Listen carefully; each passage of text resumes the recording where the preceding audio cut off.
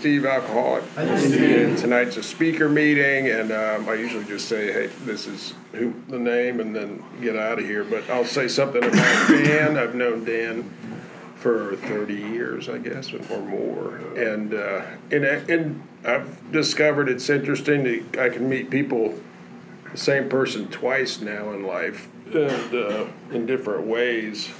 When I first met Dan, we were both 18 and in college, and I was drunk most of the time, but I don't know about Dan. But then I continued drinking for 30 years, and he stopped drinking pretty soon after college. So I knew him first as we were both drinkers. Second, I was the drinker, and he was the non-drinker.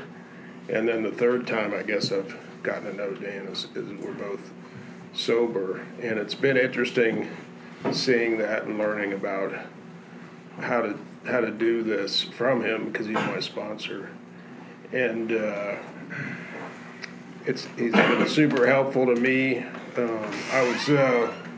He lives in Wimberley. I don't know if I'm allowed to say that, but it's been odd, but good, because he's not in my home group. I kind of felt like a freedom to be in a home group without my sponsor. I thought it was kind of interesting. And I have never really heard him tell a story, I don't think, except for during my fifth step when I drove out to Wimberley, and he said, lay it on me. And I spoke for maybe 2 minutes, and he was like, is that all you got? And I said, that's all I got. And then he told me his story for the next hour, which is a way of like kind of leading by example of how to do a fifth step, because I was still just stuck and kind of brain dead. But that also taught me about how AA works. Anyway, here's Dan.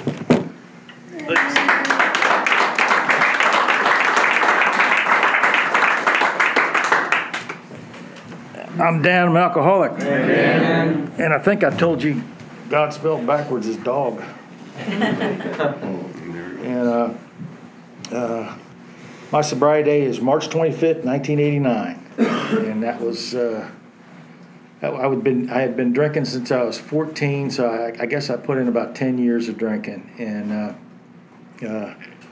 honestly, I don't know how I didn't get multiple DWIs, and had a few PIs in college, and wound up in the clink a few times, and I think twice in New Orleans, but a little hazy recollection. But I've been sober since my first meeting. I have not been sane since my first meeting, but I have been without alcohol and anything else aside from lots of coffee and caffeine and Red Bull and that shit, and maybe a little tobacco. But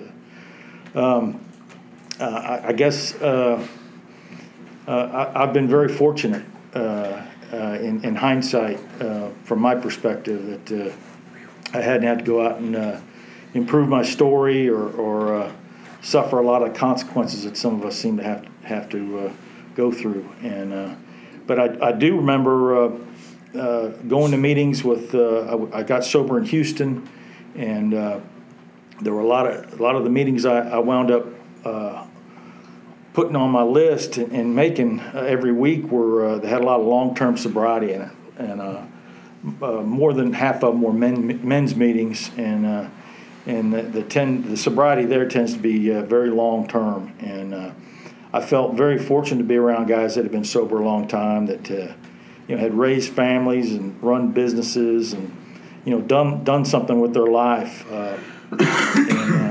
and those guys allowed me to hang out, and as I made myself a regular, they kind of opened up more and invited me to go to coffee either beforehand or go get something to eat afterwards, and that's something that I know a lot of people in the meetings in the cities, they do a lot more of that than maybe some of the meetings out where I go.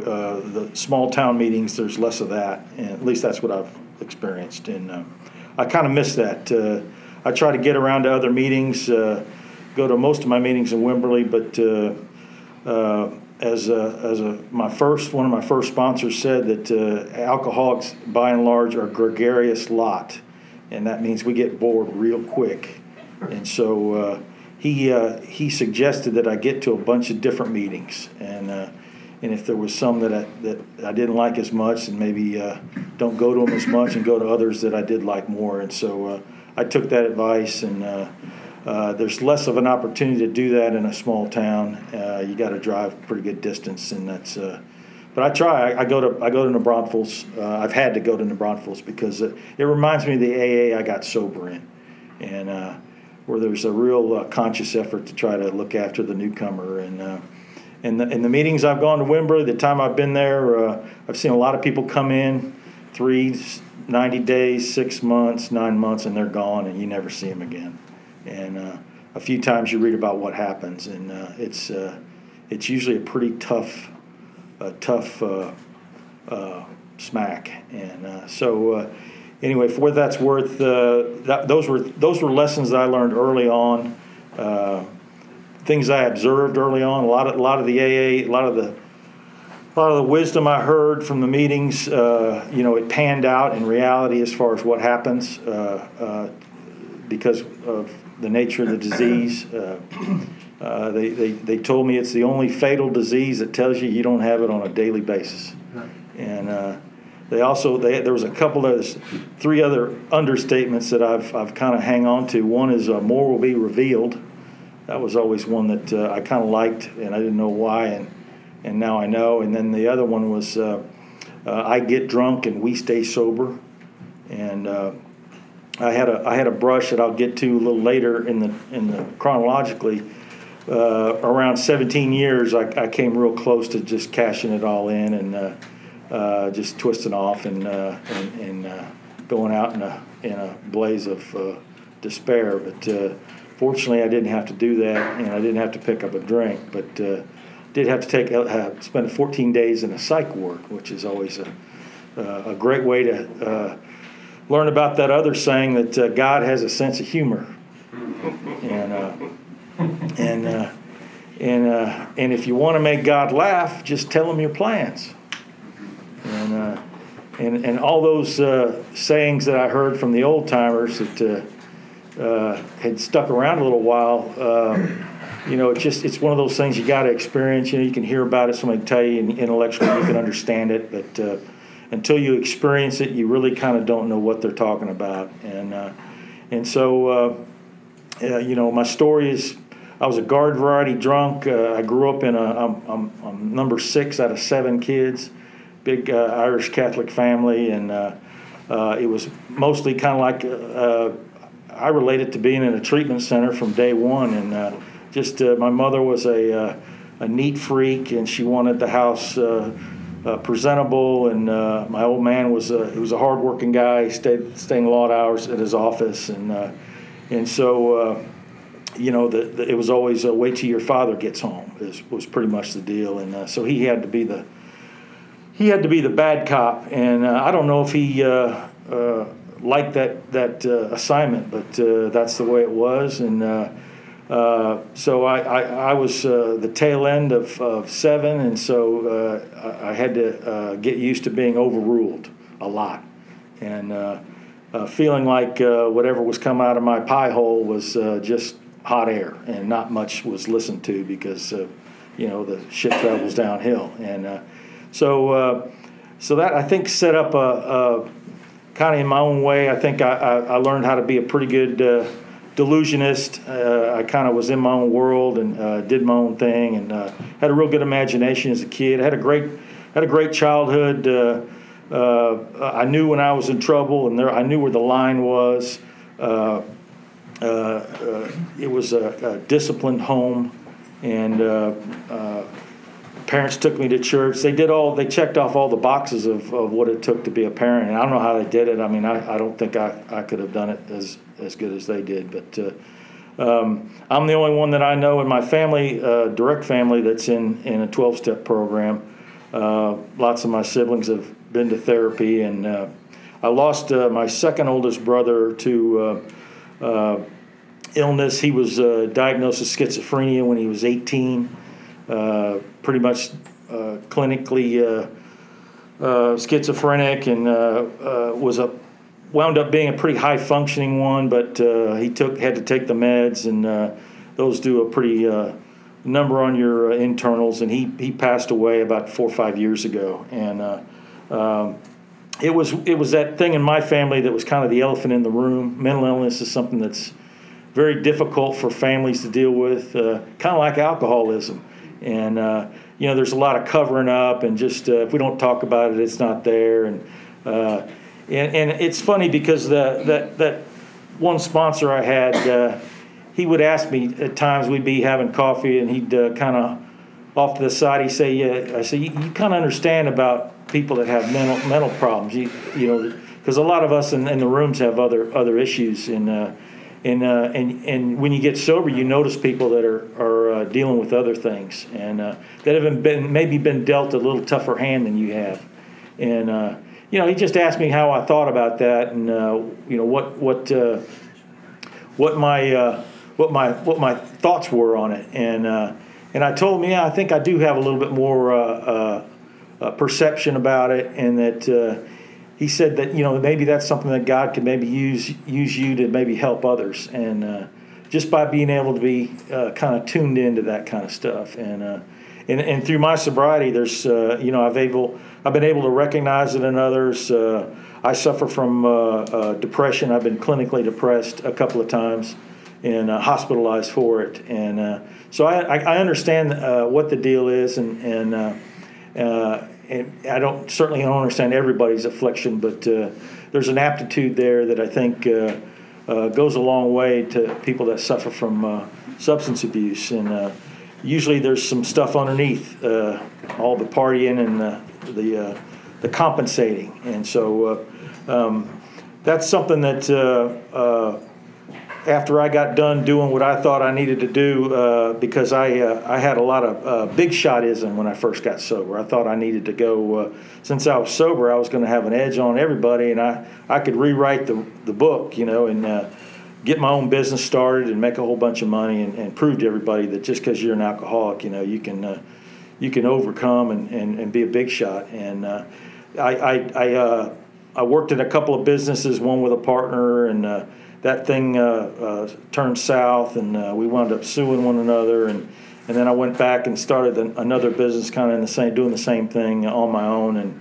and put every nickel I had and some more that I borrowed on it, and made the bet, and worked my ass off 80 hours a week, and still made the meetings, but you gotta put the time in if you want to get something off the ground, and when it looked like it wasn't going to pan out, that's when my old ideas had to be reworked and re-engineered, and that was the period that started skipping up to about 15 years. That's when I thought I could take on that kind of responsibility, and I thought I'd been sober long enough, I'd learned enough that I got this type of attitude, and that's something that in varying degrees that I've had to kind of get out there and learn by taking the lumps, and that's something that I've had a lot of sponsors. I've had 6 sponsors, and 5 of them are dead. They all died sober,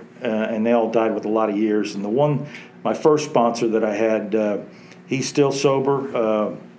Haven't spoken to him in a while, but after about 3 years, life circumstance was that I needed to start working with somebody else, and I still keep in contact with him, and it's one of those things where over time you get to see how this thing does work, and you get out of it what you put into it, and the third understatement was it's an inside job. That's what they will always tell me. It was an inside job, and that I think I got told that quite a bit because I was looking for a lot of externals to kind of validate what I was doing with my life, and I had grown up in a household that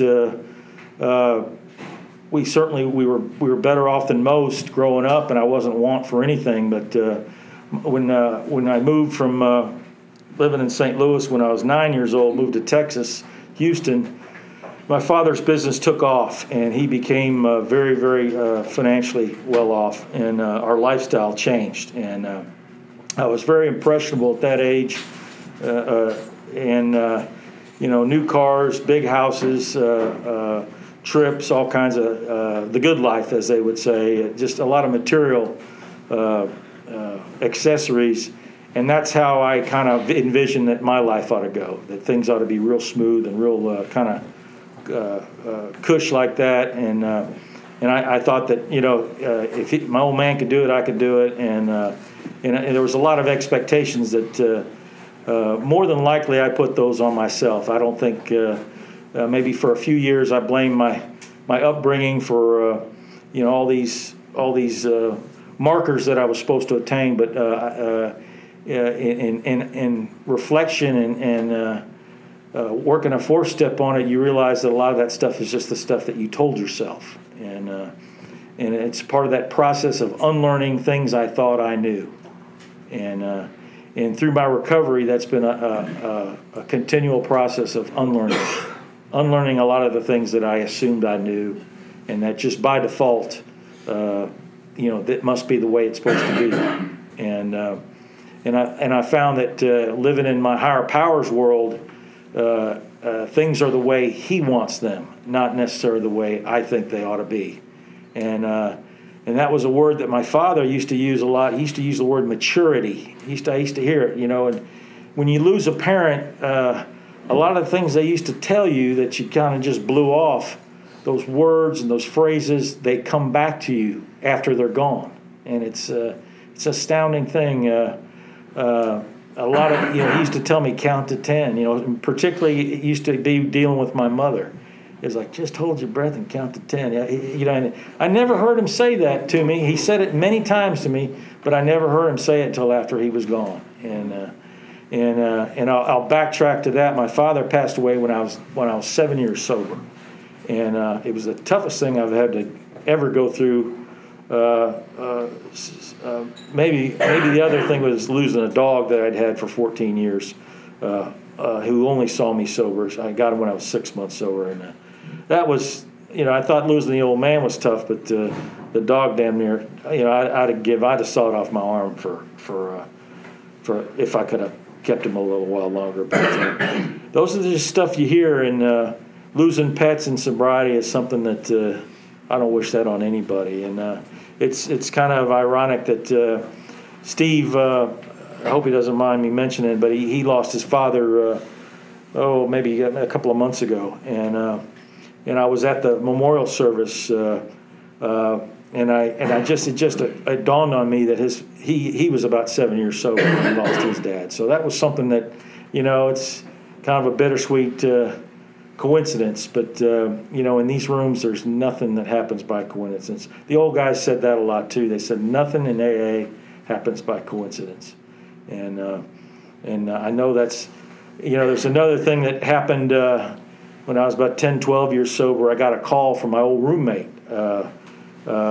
We had rented a house in the last couple of years of college, and we were just a couple of drunk idiots, and he was from Mississippi, and he went back home, and he asked me. He says, "You know a guy named Bill and Bob?" I said, "Yeah." And old Garner's been sober about. I got about 9 months on him, so he's been sober over 29 years. And if you'd made odds in Vegas of two alcoholic idiots in college that were just stumbling, drunk idiots, that we'd both be sober, a couple, 3 decades. I don't know if you could get odds on that. That's astronomical if I think about it. But anyway, getting back to the rough patch. Around 17 years, this business was going south, and I was going to have to walk away from it, and a lot of shame, a lot of guilt, a lot of remorse. Those old guys that I'd hung out with, that I'd made connections with, they'd come around. They saw that I was kind of spiraling down, and they were just there to offer support. They weren't telling me how to do it or how to get out of it, but they definitely told me I needed to get my ass to meetings and just surrender to the process. And fortunately, I was able to turn it around after a wake-up call there at the Harris County School of Bad Acting. Spent 14 days there, and ironically enough, it was the same time that about 6 months after Hurricane Katrina had hit New Orleans, and so a lot of my fellow travelers there were reeling from the hurricane, and most of them had moved over to Houston, and a lot of them were just heavily medicated, and I just saw that sometimes life throws curveballs at you that are overwhelming, and that the thing to remember when you're in a tight spot is that there's always hope.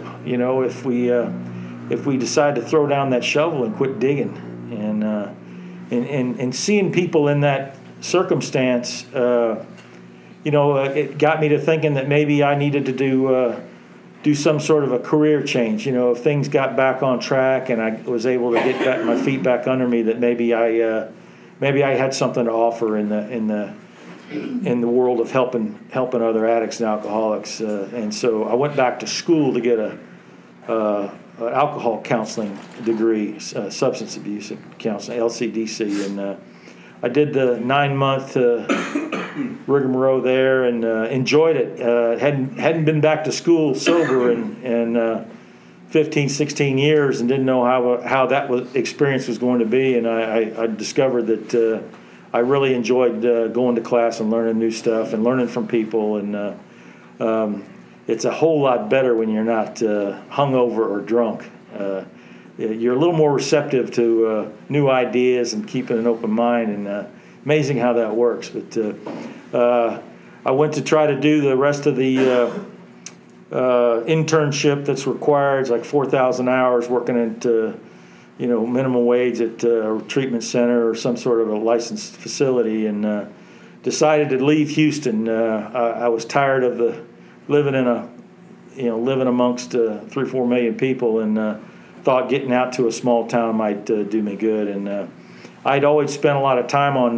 My father had some land out in the country, and spent summers up there, and enjoyed that for a time, being out there away from a city. And so I moved to Kerrville and wound up living there for about 5 years, and tried to get hired on at the treatment centers out there, and was just at the wrong place at the wrong time. There weren't any openings, and so I worked at a home for delinquent males out in Centerpoint, and I did that for 6 months. Worked the graveyard shift there, and for minimum wage, and learned a few things there, and enjoyed being around younger guys. Since I'd always been the younger brother in my family, there was a chance for me kind of be the big brother, and cook for them, and call them when they screwed up, and drove them to meetings and that type of thing. And then that ended, and I was getting ready to head back to Houston to finish the internship. A friend of mine had owned a treatment center, and he said that I could get a job there if I wanted, and he'd be happy to hire me on. And my landlord, when he found out I was leaving, he said, why don't you open a halfway house? There's a bunch of them in this town. Seems to be a good business. And another guy stepped in with a few bucks and opened a halfway house for some ungodly reason.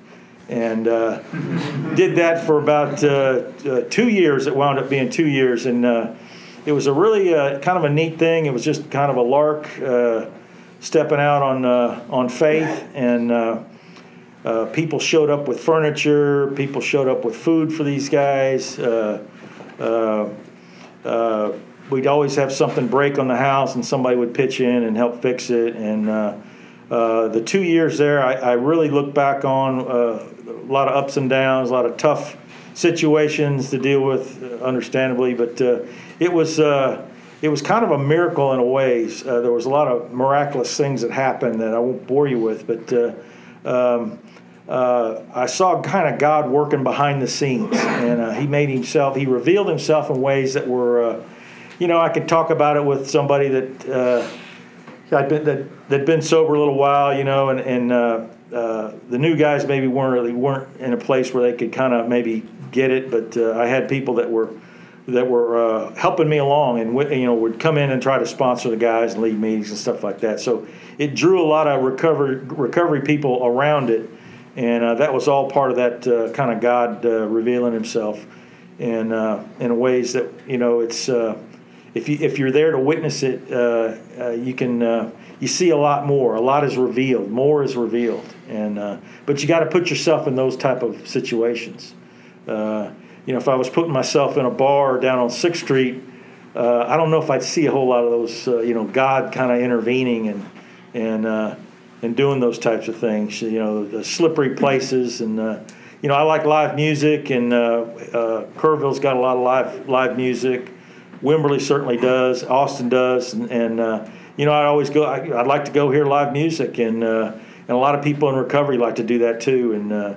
It's good to always have a wingman with you when you're going to that type of environment, and that's just something that when I was newly sober, the first couple of years, I really liked the guys that talked about doing things, doing everything they did drunk or high, doing everything they did sober, and that's just something that takes repetition and learning how to have fun, and learning what works, what doesn't work, and learning how amazing recovery when you're working a program and you're doing what you need to do, when to get there and when to leave, and that's just one of those miracles of recovery that has to be experienced because if you are kind of a person that likes to do things, is kind of gregarious, as old Francis used to say.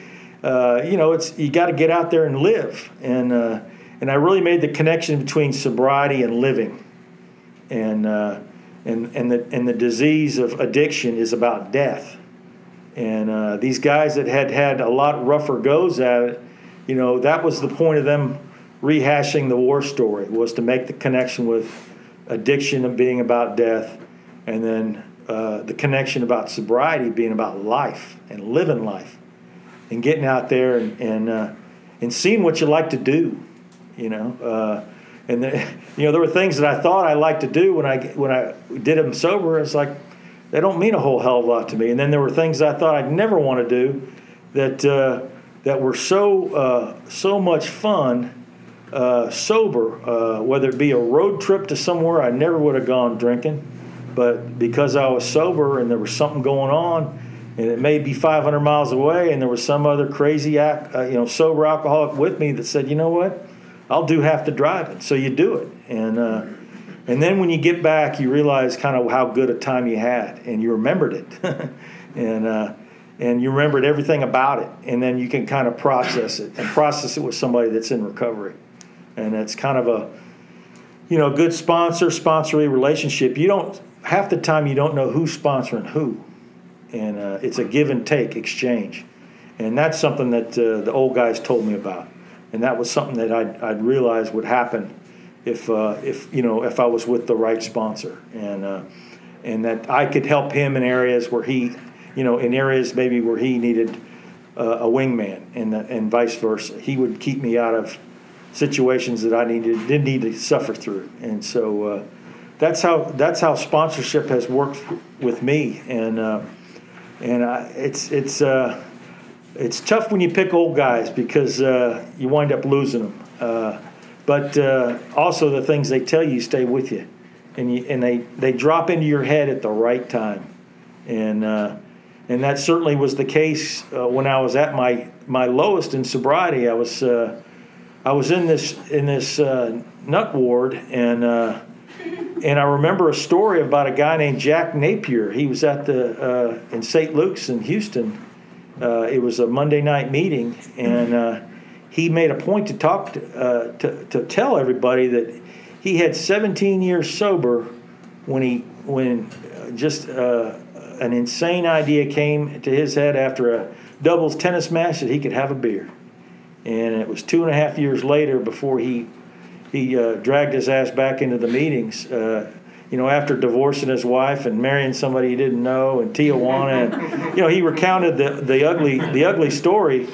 And he did it every time they called on him. And he was a distinguished guy. He was a sharp dresser. He'd worked in Washington at a very high level.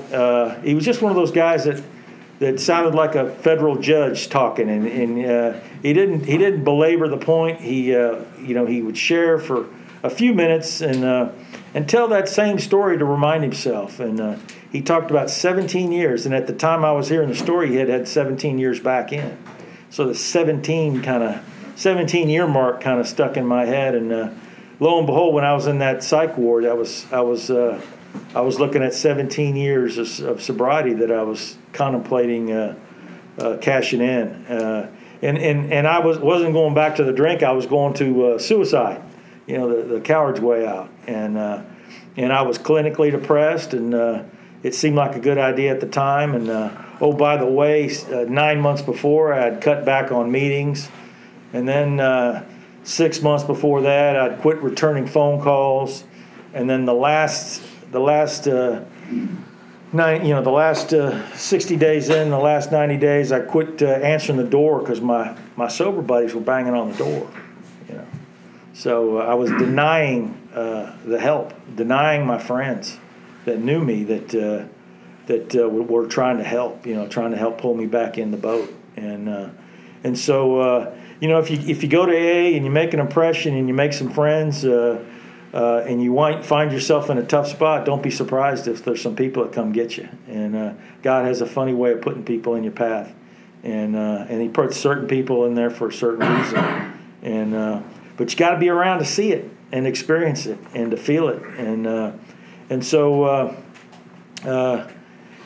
after the near-death experience in sobriety, I went thought I wanted to be a counselor, and it didn't work out the way I envisioned it was supposed to pan out. And then some other opportunities occurred, and I took them. And then right about the 2-year mark, we were looking at trying to buy the house from the landowner that originally proposed it, and wanted me to put a number on it. And this philanthropist that was helping me make ends meet. By the way, just for the record, I didn't make any money doing it. I was just keeping ahead of barely making the rent, and then something, the plumbing would blow up, or tile would crack, or the floor would cave in, and so it was kind of a comedy of errors. But we were trying to make money on the real estate, and the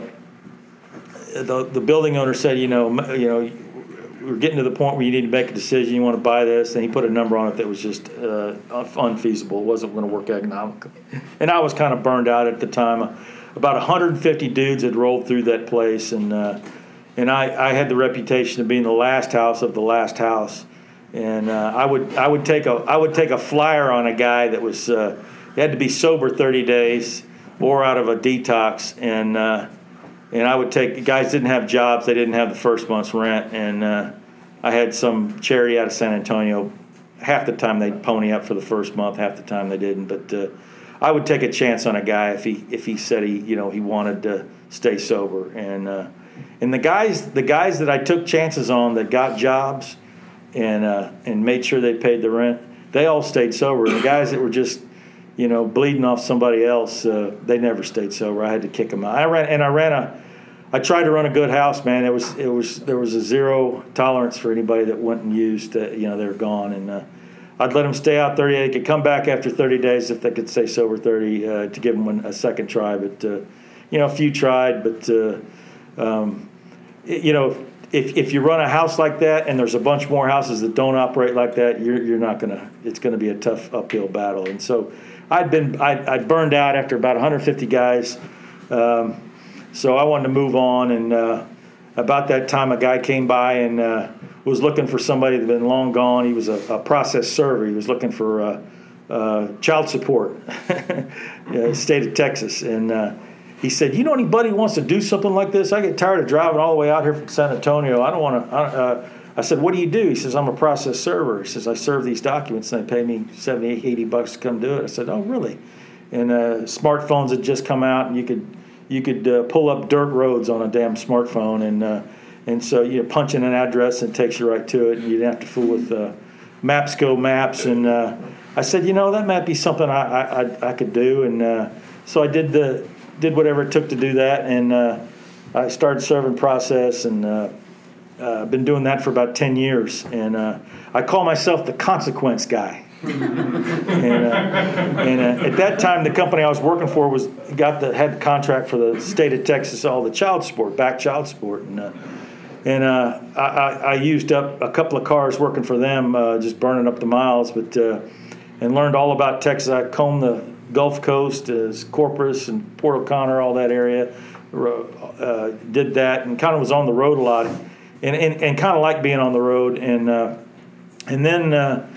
then as I was getting other types of clients, and I was living out in Fredericksburg at the time, and just got tired of the driving 2 extra hours, and so I decided to move closer in, and that's when I moved to Wimberley. And about that time, a guy that was in the PI business, I did some work for him. He specialized in hard to find guys, and a lot of that was infidelity type work and referral cases, and so he was giving me all his paperwork on those types of guys, and so he asked me if I wanted to get in the PI business, and so I did that for about 5 years and learned a lot from him. He was a really interesting guy, and it was something, again, I never would have picked it for myself, but it was the door that was open at the time, and so I did that for about 5 years. He wound up having a lot of health problems and decided to sell the company, and then I worked for a couple that weren't such good bosses in that business, and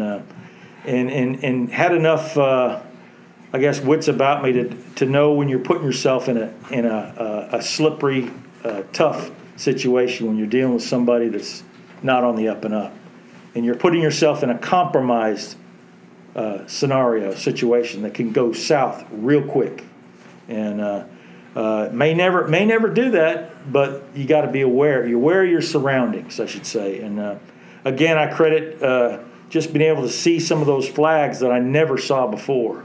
I just walked right into the buzzsaw before, but having sobriety, having others around me that I could bounce ideas off of, and what I was thinking, and before I make the move, go to you people that are in your support network. And they told me, they said, when I was newly sober, they said everybody needs a support network, and even civilians out there, they have support networks. We just don't see them, whether to be with your church, with your work. We're just alcoholics tend to kind of like to keep to themselves about stuff unless they know somebody on a level that's and even it's stuff that you really can't talk to family about. You need more of an objective viewpoint, and so that's why having a support system around you is something that they kept stressing that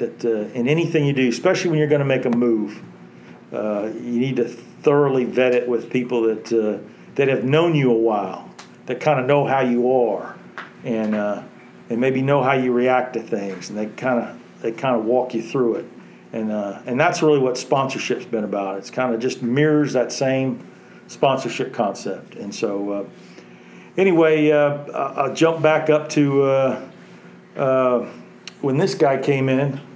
Where is he? Over there. Okay. I'll never forget. I get a call from him, and he won't mind me telling him. He says, "Where would you send somebody that needed to go to one of them drying out places?" And I said, that's an interesting question. Let me check around. I'll do some checking. I know some people in that business, and then I get another call from him a few days later. He says, "Did you know where do you think somebody that wanted to get sober? Where do you think she goes? Well, who are you talking about?" And he says, "Me." And I knew a guy in Houston that ran a big recovery operation down there, and I said, "Well, you can go there. There's one over there in Hunt, and it's up to you, buddy. Whatever one you think might work." Because that's the thing with treatment centers. Just my 2 cents worth. It's kind of an outside issue, but there's a lot of it runs through a lot of people's head that the best treatment center to go to is the one that works. And guess what the big determining factor is, whether or not it's going to work. It's the guy looking in the mirror. It's you. And the old guys that I took, because I didn't go to treatment when I got to my first AA meeting. I did it remedially, but those guys had kind of a dour look on it. They called them charm schools, spin dries, you name it. They captured me, false advertising. I met this car dealer guy. He said, "I'm going to sue him because it was false advertising. Wasn't anything like the brochure." And they had a sense of humor about it, but those guys, that's really what they gave me. They gave me a sense of humor about not taking yourself so damn serious. And it's knowing when to be serious and when to kind of look at yourself and knows that you may believe that bullshit, but nobody else does. And that's really, those guys were. They saved my life and on so many levels. But I remember this guy. I saw him after he got a day pass. We got something to eat in Kerrville, and he went back and finished up. And then I said, I'm just going to leave him alone. He needs to do it his way. And that's the thing. You can tell an alcoholic or an addict, but you can't tell them much. And they're going to do it their way. And that's kind of like the 6 and 7 step. We do it our way till it hurts too much to do it our way. And then we start asking how to do it. It's going from knowing to asking. Going from knowing to asking is a painful process. And I said, well, how he was taking care of his elderly parents, and they weren't, they were not physically not in good shape. And I go, "Steve, how many meetings have you been to?" And this is 30 days after he got out. And he said, "Hadn't been to a one." I said, I about dropped the phone. I said, "Are you fucking shitting me?" I said, "Get your ass over." I hadn't been to Bolden. I'd wanted to go because I'd heard some things about it. And I said, we're gonna meet for a steak at the Hofbrau, and then we're gonna go to Bolden. This is your first meeting, wasn't it? Yeah. Outside. Anyway, I couldn't believe it. I just about had a shit fit on the phone, but I was like, 30 days without a meeting, man. I just thought, selfishly, I thought of myself. I said, I've been a dead duck, So anyway, Steve's come a long way. He was invaluable to his mother and father, and that's not easy to be around people that are suffering physically. And he did it with a lot of courage. You see people with a lot of courage in these rooms. You see them go through stuff. I know a lot of guys and gals that have, gone through cancer treatment. I've seen a lot of that, and and how they do it and the way they do it. It's inspiring. It gives you a lot of strength, and it's like I'm bitching about stuff, and here's this guy, trying to get through leukemia, and a lot of my friends have made it through. Another guy had cancer, and then there's the stories of the people that don't make it. And a lot of us don't make it, and but we all can make it if we do the next right thing, and don't pick up that first drink or drug. And I'm getting out of time, running out of time, but if you don't have a sponsor, start talking to some people that got a little time. And just ask them, hey, you got time for a cup of coffee? You got time to smoke a cigarette, bend an ear? Sometimes that's all it takes, just 5-10 minutes of somebody's time. And that's the most valuable thing you got is your time. And when you spend some time and coming out of that real rough patch, I volunteered not to toot my own horn, but I volunteered at MD Anderson for a year. Once a week, going over there, working at the help desk. I didn't do Jake. The lady that was crippled up with arthritis on the keyboard, she did 10 times what I did, but I did what she told me to do. And neatest lady in the world, she let me kind of hang out with her, and that was real helpful as far as thinking you got been dealt a bad hand in your life, and seeing people pushing around all these poisons, and then people coming in wanting to help people that had been checked into the hospital, wanting to do their laundry and clean their house up and stuff like that. You just see stuff, and you've got your awareness about you where you can kind of put two and two together. They don't have to tell you the whole story. You can kind of see it and see how people are helping other people and giving a damn about them, and that makes you want to be like that. It's about attraction, not promotion. And I was only able to see that stuff by being sober and working some kind of a program. So anyway, that's enough out of me. Thanks, Steve.